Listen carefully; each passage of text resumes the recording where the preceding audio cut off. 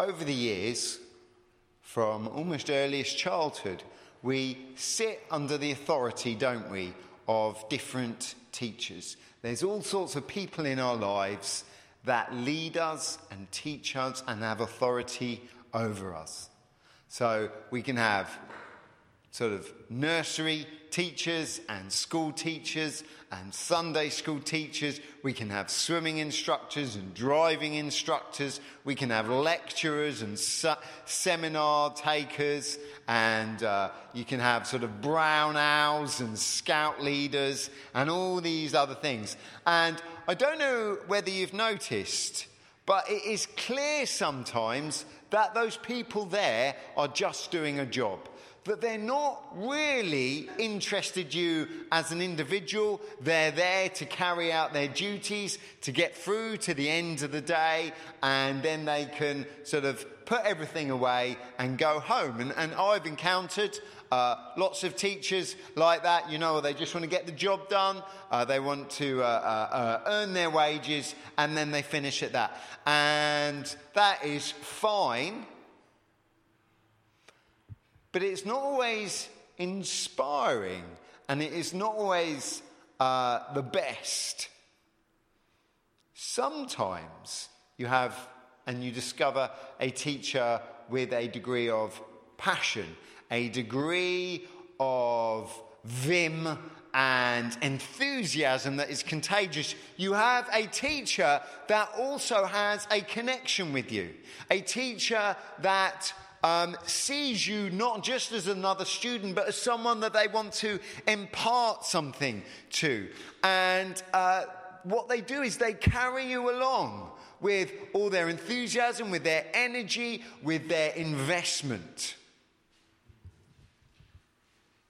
And what happens is they become so invested in our lives that our welfare and our achievements actually matter to them. I don't know if you've ever had a teacher. I remember a couple of college professors. Some of them could not care less whether I sort of sunk or floated, whether I won or lost. But some of them, they knew what was going on in my life, and they would ask after it, and they knew the sort of peculiar struggles I would have in a subject, and that they would pay attention to that to bring me up to speed with the rest of the class. And sometimes you would get sort of good exam results at the end of the year, and they were chuffed with you. And there is that connection there and that helpfulness. That is a real blessing. And I don't know about you, but I respond really well to that. If I am just a student to a teacher and they just wanted to get their job done, then it's very much a cold transaction. They are teaching, I am learning, and at the end of the day, we just go our separate ways. But the teachers that come into our lives, that invest, that care, that impart, I kind of rise to the occasion. I don't know if you've ever had that, whether there are particular subjects at school or outside of school where a teacher cares and then suddenly you kind of rise to the occasion and you go, I want to win in this. I want to do well. This teacher's giving me the tools I need to do more than I thought possible. And Hollywood is full of stories of teachers slightly out of the norm. Dead Poets Society and Robin Williams, where he plays this great professor who wants to kind of encourage his students. And perhaps less highbrow is Jack Black in School of Rock, who inspires his students to sort of get into music. But it's kind of a well-observed fact that teachers that sort of plough into their kids with heart and emotion and time, it reaps rewards. So this morning, we're going to find out what sort of teacher Peter is. Is he the one that is involved in a transaction and then he just goes on his way? Or is he someone a little bit more invested? So if you've got a Bible, turn to 1 Peter chapter 2.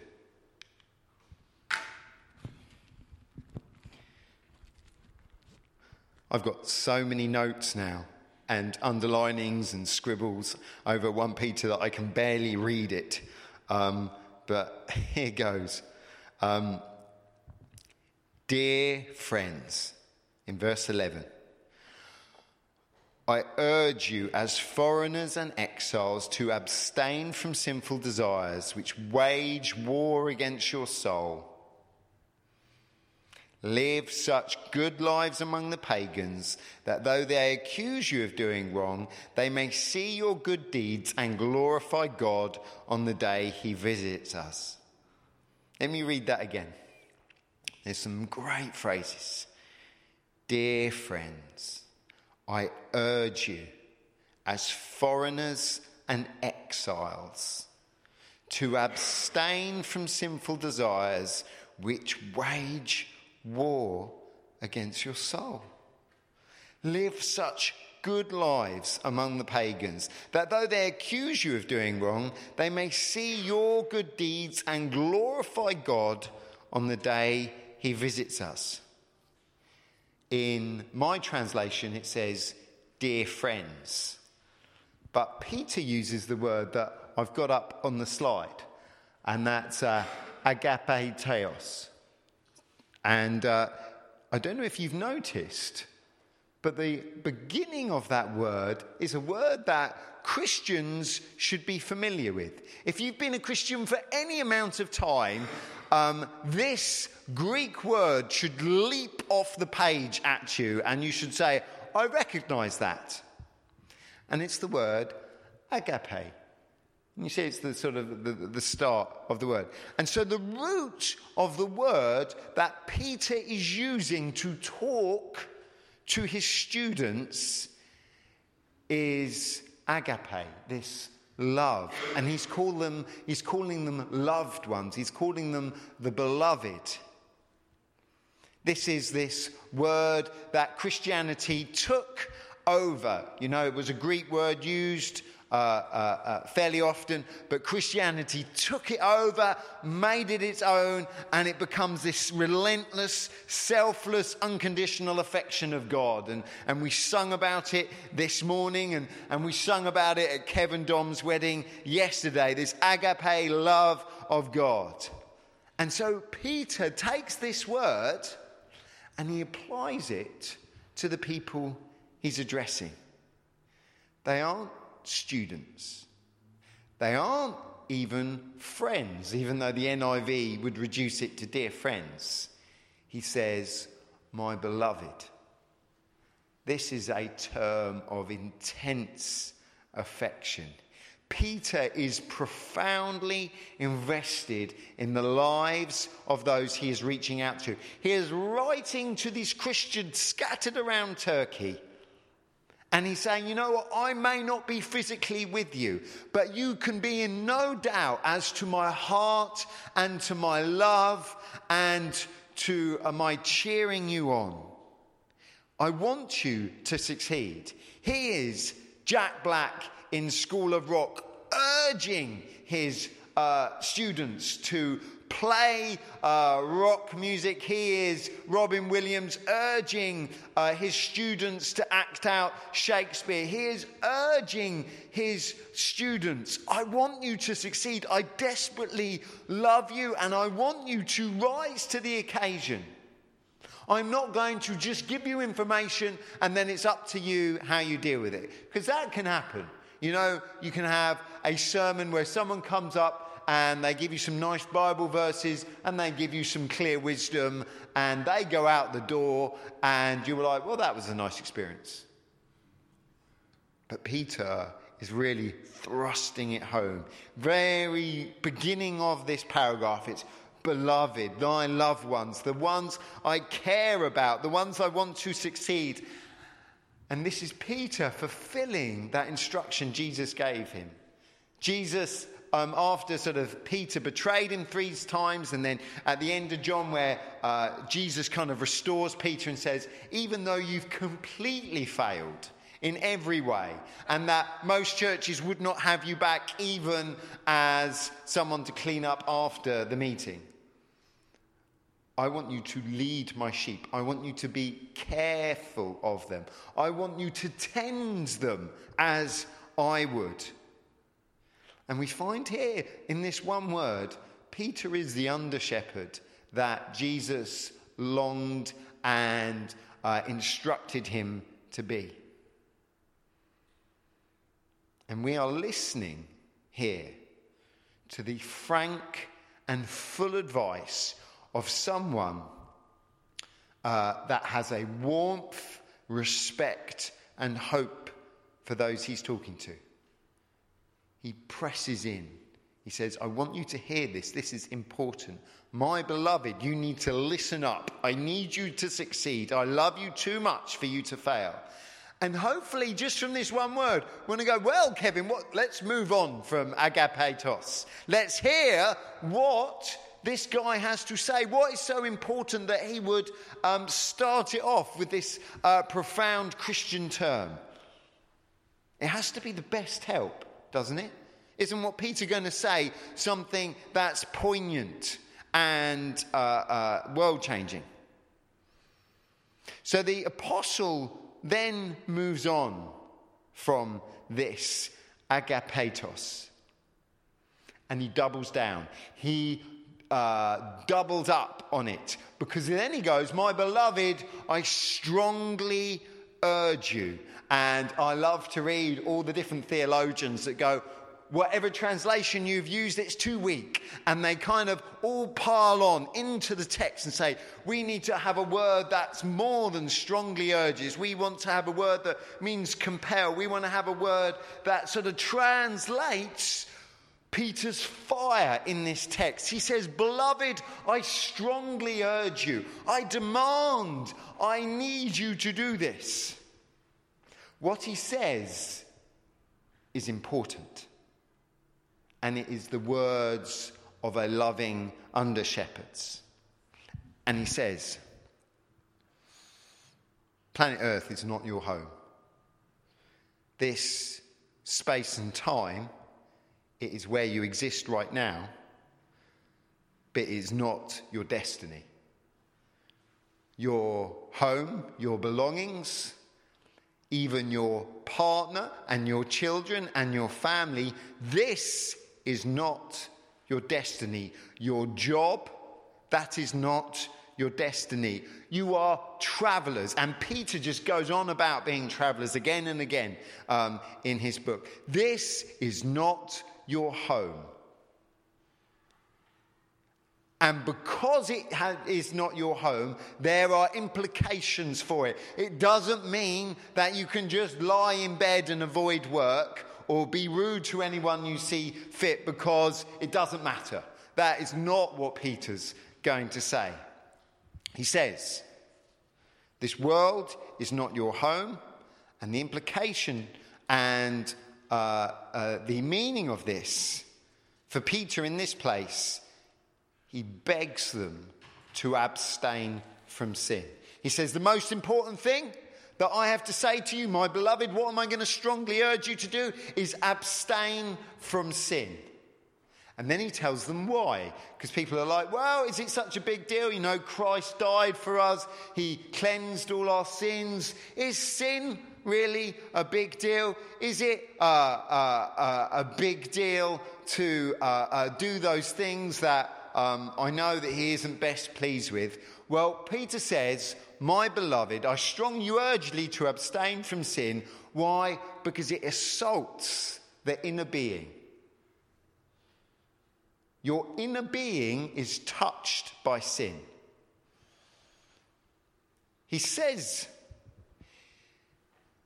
if you dare to entertain rebellion in your soul, you are denying who you are. And you will know the core of your soul attacked. And Peter sends these words out very clearly and starkly. He says, you're my beloved, and I strongly urge you this. Abstain from sin. Why? Because this is not your home, and sin wars against your soul. Turn to the next sort of set of books, turn to 1 John chapter 1.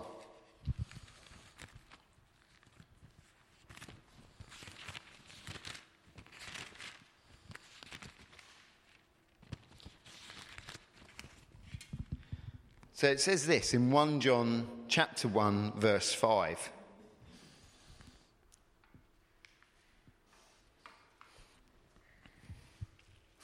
This is the message we have heard from him and declare to you. God is light. Everyone say light. Light. God is light. In him there is no darkness at all. None. If you're looking for darkness, don't go looking at God, because he's light. If we claim to have fellowship with him and yet walk in the darkness, we lie and we do not live out the truth. But if we walk in the light, as he is in the light, we have fellowship with one another, and the blood of Jesus, his son, purifies us from all sin. If we claim to be without sin, we deceive ourselves, and the truth is not in us. If we confess our sins, he is faithful and just, and he will forgive us our sins and purify us from all unrighteousness. Everyone say all. All unrighteousness. If we claim we have not sinned, we make him out to be a liar, and his words is not in us. Let me tell you, your life expectancy is not great if you start calling God a liar. In this passage from Peter's good mate John, we are given this lovely picture of what God is like. He's not an old Caucasian guy with a bit of a belly and a long white beard. This is the picture John gives us. This is John, possibly Jesus' closest friend. And John says, God is light. If you want to imagine God from John's perspective, it is light. Radiant, perfect light, shining out. And it's quite a striking way to consider God, to take in something of his holiness and glory, that shining light that takes away all darkness, that goes out into every nook and cranny and brings illumination. And it is something inspiring, and it is something that causes awe to rise in our souls. God is light. However, John tells us, sin, if you want to consider that in respect to God and God is light, then sin is darkness. It is the absence of God. If God is goodness and light and holiness and perfection, sin is the absolute opposite of that. It is darkness. It is horrible. It is evil. Sin, those things that we do in rebellion to God, is the absence of God. It is a vacuum of godliness in our lives. And John tells us clearly that darkness can't be something we tolerate. God is light. He is lovely. We want to walk in his presence. His salvation is the only one on offer. And so any sin in our lives is the absence of God, and it needs dealing with.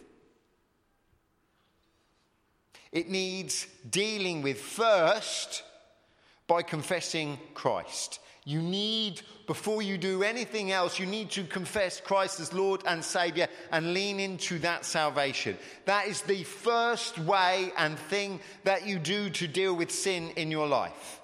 You have to get saved because Jesus died on that cross to make amends for it. But there is an ongoing method that Christians have to deal with sin. Because, I don't know whether you noticed, you may come to Jesus, you may confess his name, you may trust in his body and his blood, you may enjoy communion once a month with us, but you keep sinning. You keep doing stuff that you know is wrong, that the Bible clearly articulates is darkness and anti-God. It is anti-Christ. And John tells us how to deal with that. We don't self-flagellate ourselves going, woe is me. We don't avoid Christians and church. We don't sort of bury ourselves in a convent high up on a mountainside. What we do is we confess. We confess.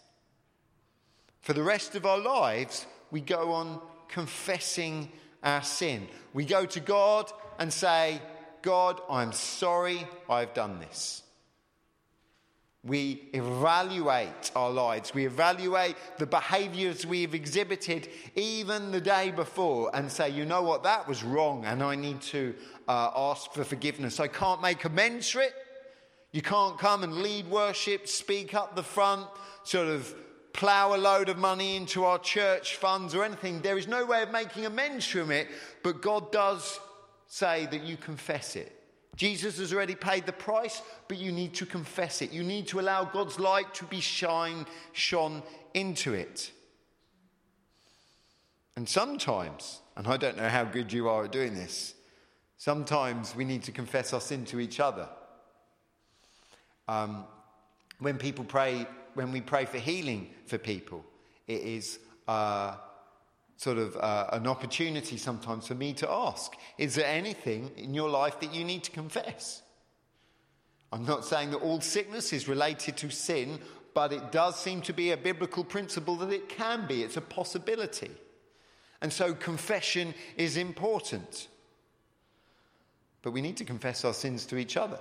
And home group is an excellent place for that. Not perhaps to share the deepest, darkest places of your soul, because sometimes home group's not ready for that. But sometimes we can talk generally and skirt around an issue and say, you know what, I struggle with this area. And home group sometimes can deal with that. But we need to confess our sins to God and each other. We need to be in a good relationship with each other where we can say, you know, Barry, I struggle with this area in my life. And if I've hurt him through it, he can hopefully forgive me. And if it's not a personal issue, he can say, you know what, I will stand with you and pray for you and stop you having any opportunity to indulge that sin, if that's possible. And so Peter's words on evil here are for everyone. When he says, beloved, I urge you, it's for everyone. It is for the people that get to hold the microphone up the front, to the people that have only just confessed Jesus as Lord and Saviour. All of us need to hear that confession is important and that sin can have no place in our lives. Now, we can only give darkness room in our lives if we neglect one of Peter's categories. And he took us through a succession of points which led to this idea. Firstly, some of us don't really believe we're exiles. We don't believe we're travellers, and we don't believe we're foreigners. We are playing at knowing Jesus. Our heart is in our possessions, in our home, in our family connections, in our work. Our heart is in this place, and we are at home here. We think, really, in the heart of hearts, I'm here for a while, I'm going to thoroughly enjoy myself as much as I can. And that is a confusion of categories for Peter. He says, you're exiles, you're travellers going through. Don't set up camp in this world. Don't let it be the place where you feel most comfortable. Some of us, we come, we enjoy a good song, you know, we can listen to Tim and we go, yeah, I love these songs, man, love good old go karaoke, this is the best. But our daily lives are exactly the same as everyone else. Our morality, our ethics, the way we love, we just look like everyone else because we have made our home here. We are building an estate, a home, a mansion here on earth because this is where we are.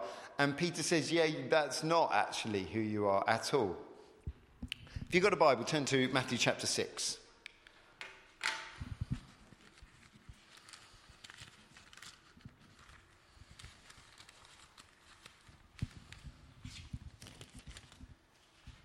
It says this in Matthew chapter 6, verse 19.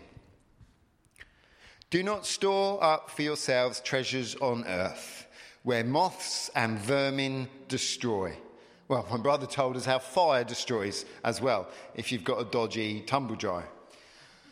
But I don't think Jesus knew about tumble dryers. And where thieves break in and steal. But store up for yourselves treasures in heaven, where moths and vermin do not destroy, and where tumble dryers do not spontaneously combust, and where thieves do not break in and steal. For where your treasure is, there your heart will be also. Where is your treasure? Where is your heart? What do you care about? What do you talk about? What do you invest in? What do you worry about? What makes you anxious? Wherever that is located, that is where your heart is. The eye is the lamp of the body. If your eyes are healthy, your whole body will be full of light. But if your eyes are unhealthy, your whole body will be full of darkness. If then the light within you is darkness, how great is that darkness? No one can serve two masters. Who can serve two masters? No one. No one. You are not a special example of someone that can serve two masters. You are not the only one in all of humanity that have worked out how to make home on earth and look forward to a home in heaven. It's impossible. Jesus said you can't do it. Either you will hate the one and love the other, or you will be devoted to the one and despise the other. And then Jesus gets a little bit specific and lets some of us off the hook, and others of us are sort of impacted. He goes, you can't serve both God and money. If you care, if you worry, if you fret, if you're greedy, if you accumulate, then money is your master and God really is not. But the thing is, this can be applied to so many things in life. I always find it challenging when Jesus talks about family connections. He said, you know what? Those family connections come second. You're like, well, wait a minute. You know, I'm a dad and a husband and a son. But obviously those connections are really important. He goes, they're important, but they come second to me. I am your master. I am the one in charge. I am the one your home should be and your love should be. Everything else should be second to that. And some of us go, well, I haven't got anyone I care about in my life and I haven't got any money, so surely that's it. But the thing is, we have other stuff as well. Just the absence of that category in your life does not mean that somehow you're really good at it. We all have things in our lives that we choose over God. If we pursue wealth, prioritise ourselves, indulge destructive whims and appetites, our citizenship is no more in heaven than it is on the moon. It's ridiculous. There is clearly no heavenly passport in our back pocket.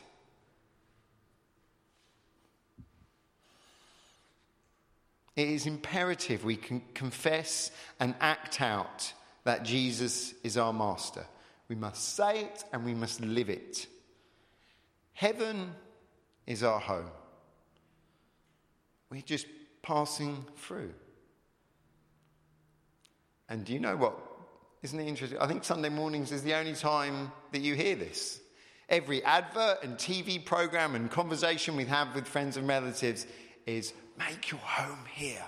Have your best life now. That may be the subject of a terrible Christian book. But the idea is that we're travellers passing through, and we need to live like this. So the first way of allowing sin is that we don't really think we're travellers. We don't really think heaven is our home.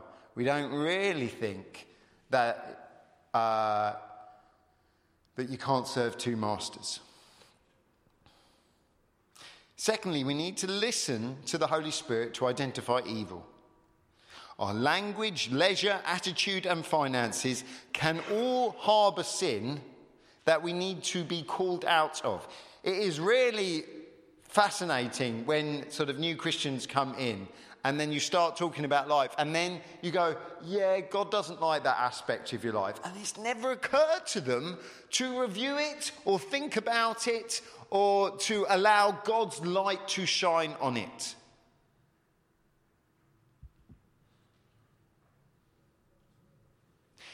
Cheating on benefits, watching porn and pirating media. They're not in the Bible. None of those things have been addressed by the Ten Commandments or by that first century Messiah, Jesus. These are new sins. The Bible doesn't touch on them, but the Bible does give us principles which we can bring to them and say, yeah, I'm not sure that's a healthy way to live. Yeah, I'm not sure that sort of activity is one that God delights in.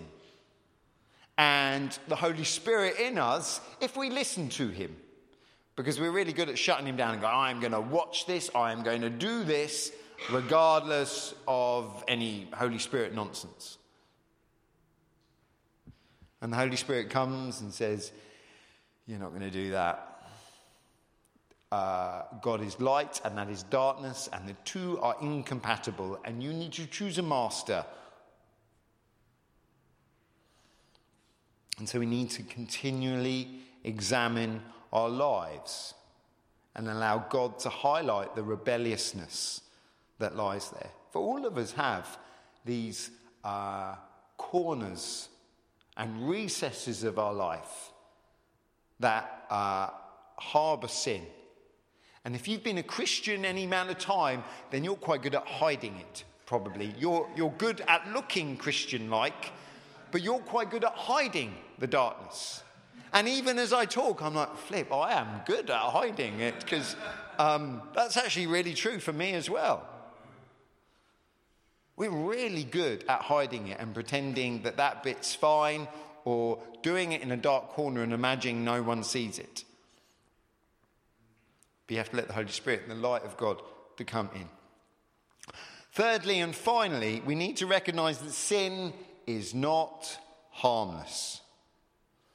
It is really easy to pretend to ourselves that it doesn't really hurt anyone. You know, my dodgy dealings with money or terrible sort of visits on the internet. You know, these are victimless crimes. God understands. And Peter comes very near at this point. He goes, you know, I called you beloved. Well, I'm strongly urging you to abstain from sin. Peter has this deep love in his eyes, and he says, sin wars against your soul. It isn't like muddy boots that my kids acquire during the winter that, you know, it's easily wash-offable. You know what? It's just a surface mess that'll just come off. Peter says, despite all the activity of Christ, despite his blood washing away sins, despite the power of confessing, if we don't abstain from sin, it wars against our soul. Peter uses incredibly strong language here. He says it tackles that inner being that we are supposed to be nurturing for God's purposes. When we cultivate darkness in our lives, we lose spiritual sensitivity. You lose it. You are not aware of what is going on. Your prayer life is out of whack. When you pray out loud, it has a strange sense to it because it is not quite in tune with what's going on outside. When you try and prophesy, it's kind of out of whack because it is not sensitive to what is doing. When you come to church, there is a coldness in your soul that even if It's me singing a cappella. There should be a warmth there because we're worshipping God. But the spiritually insensitive, because they have been indulging sin, is cold. And church becomes boring and arcane and something foreign. Because sin wars against your soul. Sin is not just mud that washes off. It is something that tackles it.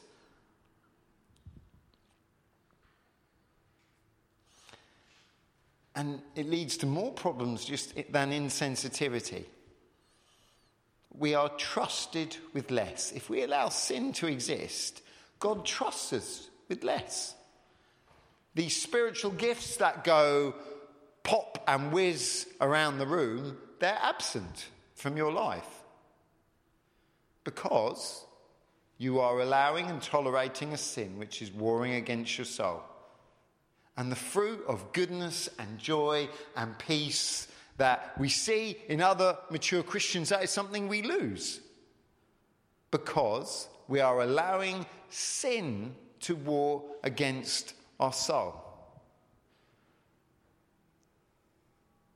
If we allow sin, we can only know the shallows of faith. That deep joy and peace and mission and purpose, they come out of reach because God cannot draw us deeper into himself. We cannot know him if we are full of darkness. If we are allowing, yes, God, you can shine there, but I'm going to protect this bit from your light. And God goes, well, I can't bring you in to my radiant illumination because you have this darkness here. We're incompatible. It doesn't work. And possibly easiest to deal with, but the worst impact is that allowing sin, I think, limits our heavenly reward. Now, the sort of exact dynamics of this are not sort of plain, but it seems that our Christian life, as we act as travellers through this world, we get to earn a heavenly reward. And that was in Jesus' things. Where your treasure is, there is your heart is. And if you act as a traveller in this world, if you don't allow things to be home to you here, then you build a great big home in heaven, in God's presence. But if you harbour sin, if you make this life more important, then that eternal reward is diminished.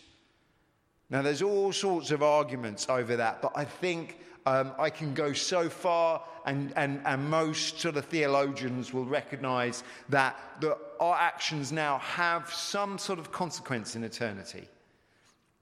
And that harbouring sin is not good for your eternal reward. So if you would like a good eternal reward, if you want to be welcomed into heaven with cymbals and guitars and klaxon and whatever else, then abstain from sin. In the second verse that we looked at from Peter today, just show you this, I quite like it. How good's that, a picture of lions? After emphasising our identity as travellers and identifying the terrible nature of sin, Peter moves on to the more public face of our faith. A private Christian faith is good. You know, you can pray and read your Bible and tithe and do things in the quiet that are appropriate and proper. But Peter says, we have been chosen to live our lives for everyone to see. There is no one here stuck up in a monastery anywhere and you just spend all your time brewing beer and sort of praying. We all live with pagan neighbours and pagan work colleagues and pagan family. And they look and make an evaluation of our faith every day. In verse 12, Peter said, it is difficult. If you struggle with it, Peter says, I expect you to struggle with it. I do not expect you to find it easy. And he says, one of the things that sort of in Peter's time is big, false accusations would fly. Ways to take the Christian down or two by saying something outrageous. Many, many people will not quickly embrace you once you declare your allegiance to Jesus. Weddings are a fascinating one.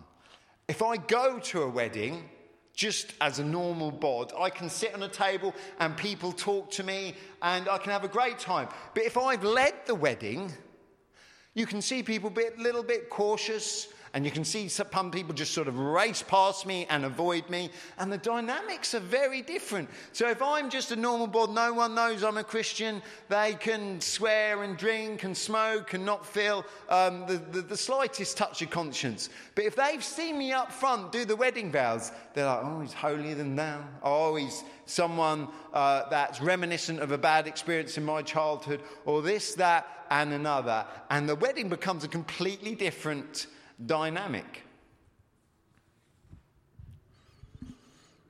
Once you say you love Jesus, people treat you differently. They look at you strangely, they forget to invite you to stuff, and also they look for ways to pick you apart, because suddenly you, in their minds, are pretending to be holy and they don't feel holy and they want to take you down a peg or two.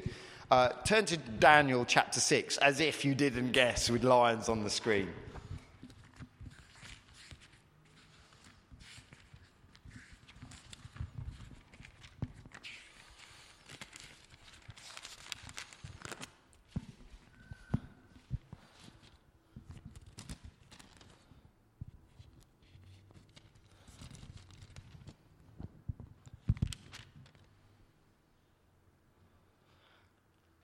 Time's got on. I'm not going to read it all.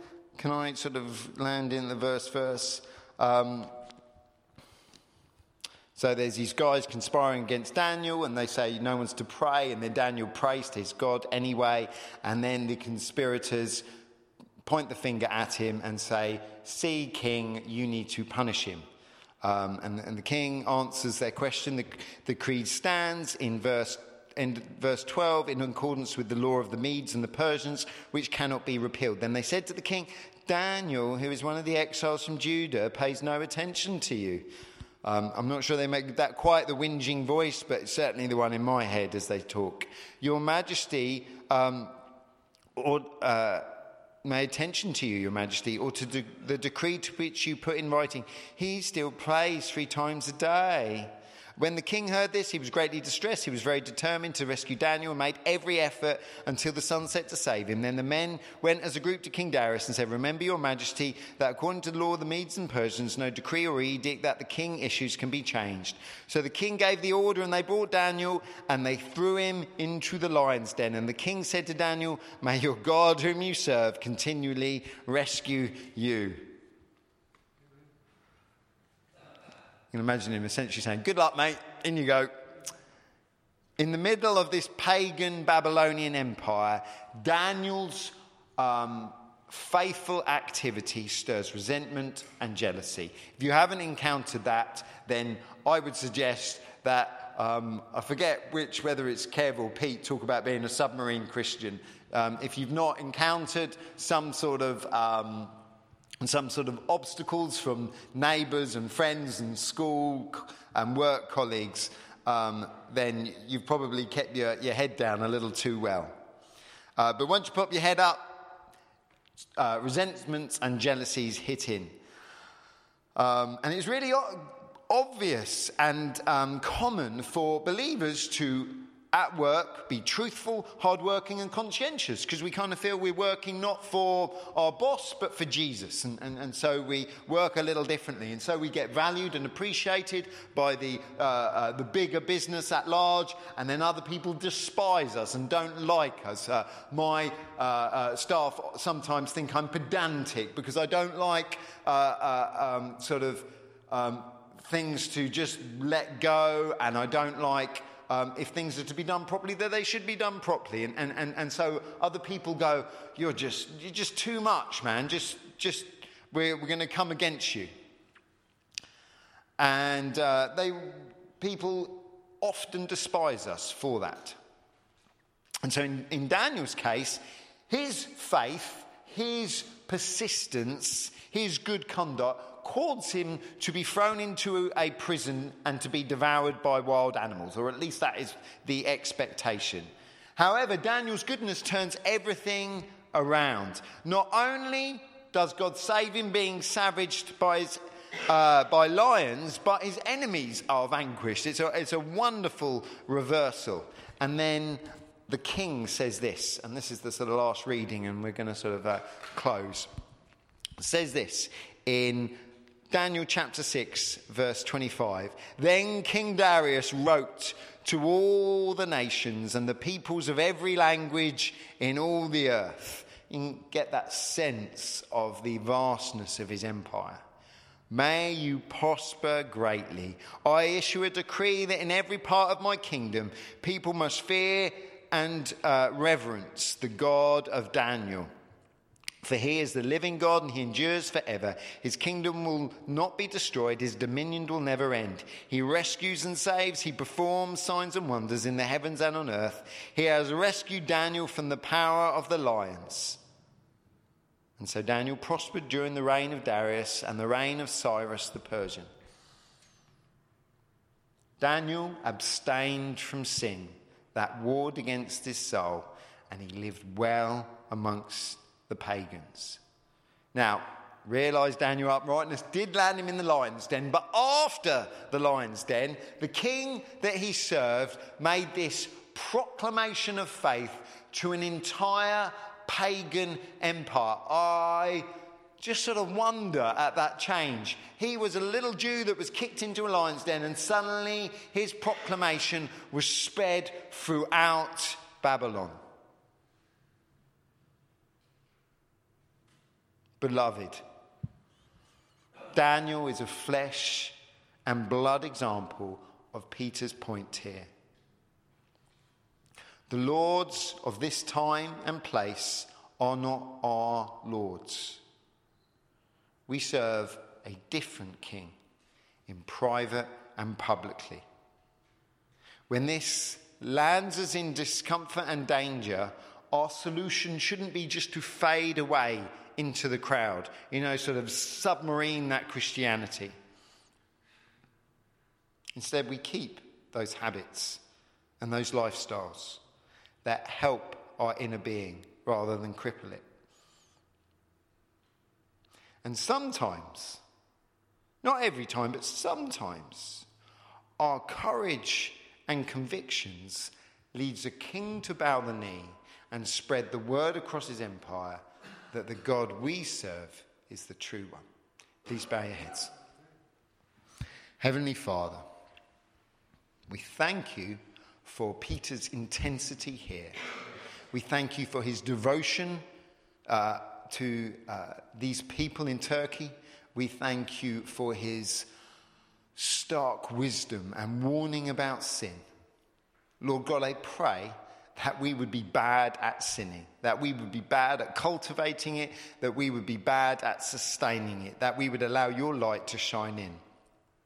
And Heavenly Father, when it gets hard to be a Christian, when people scoff and moan and whinge and ridicule, Lord God, I pray that you'd help us have the courage and conviction to keep on.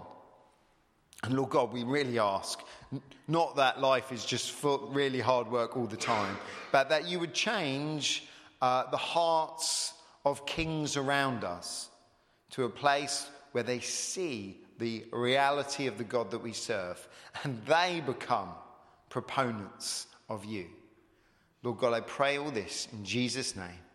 Amen.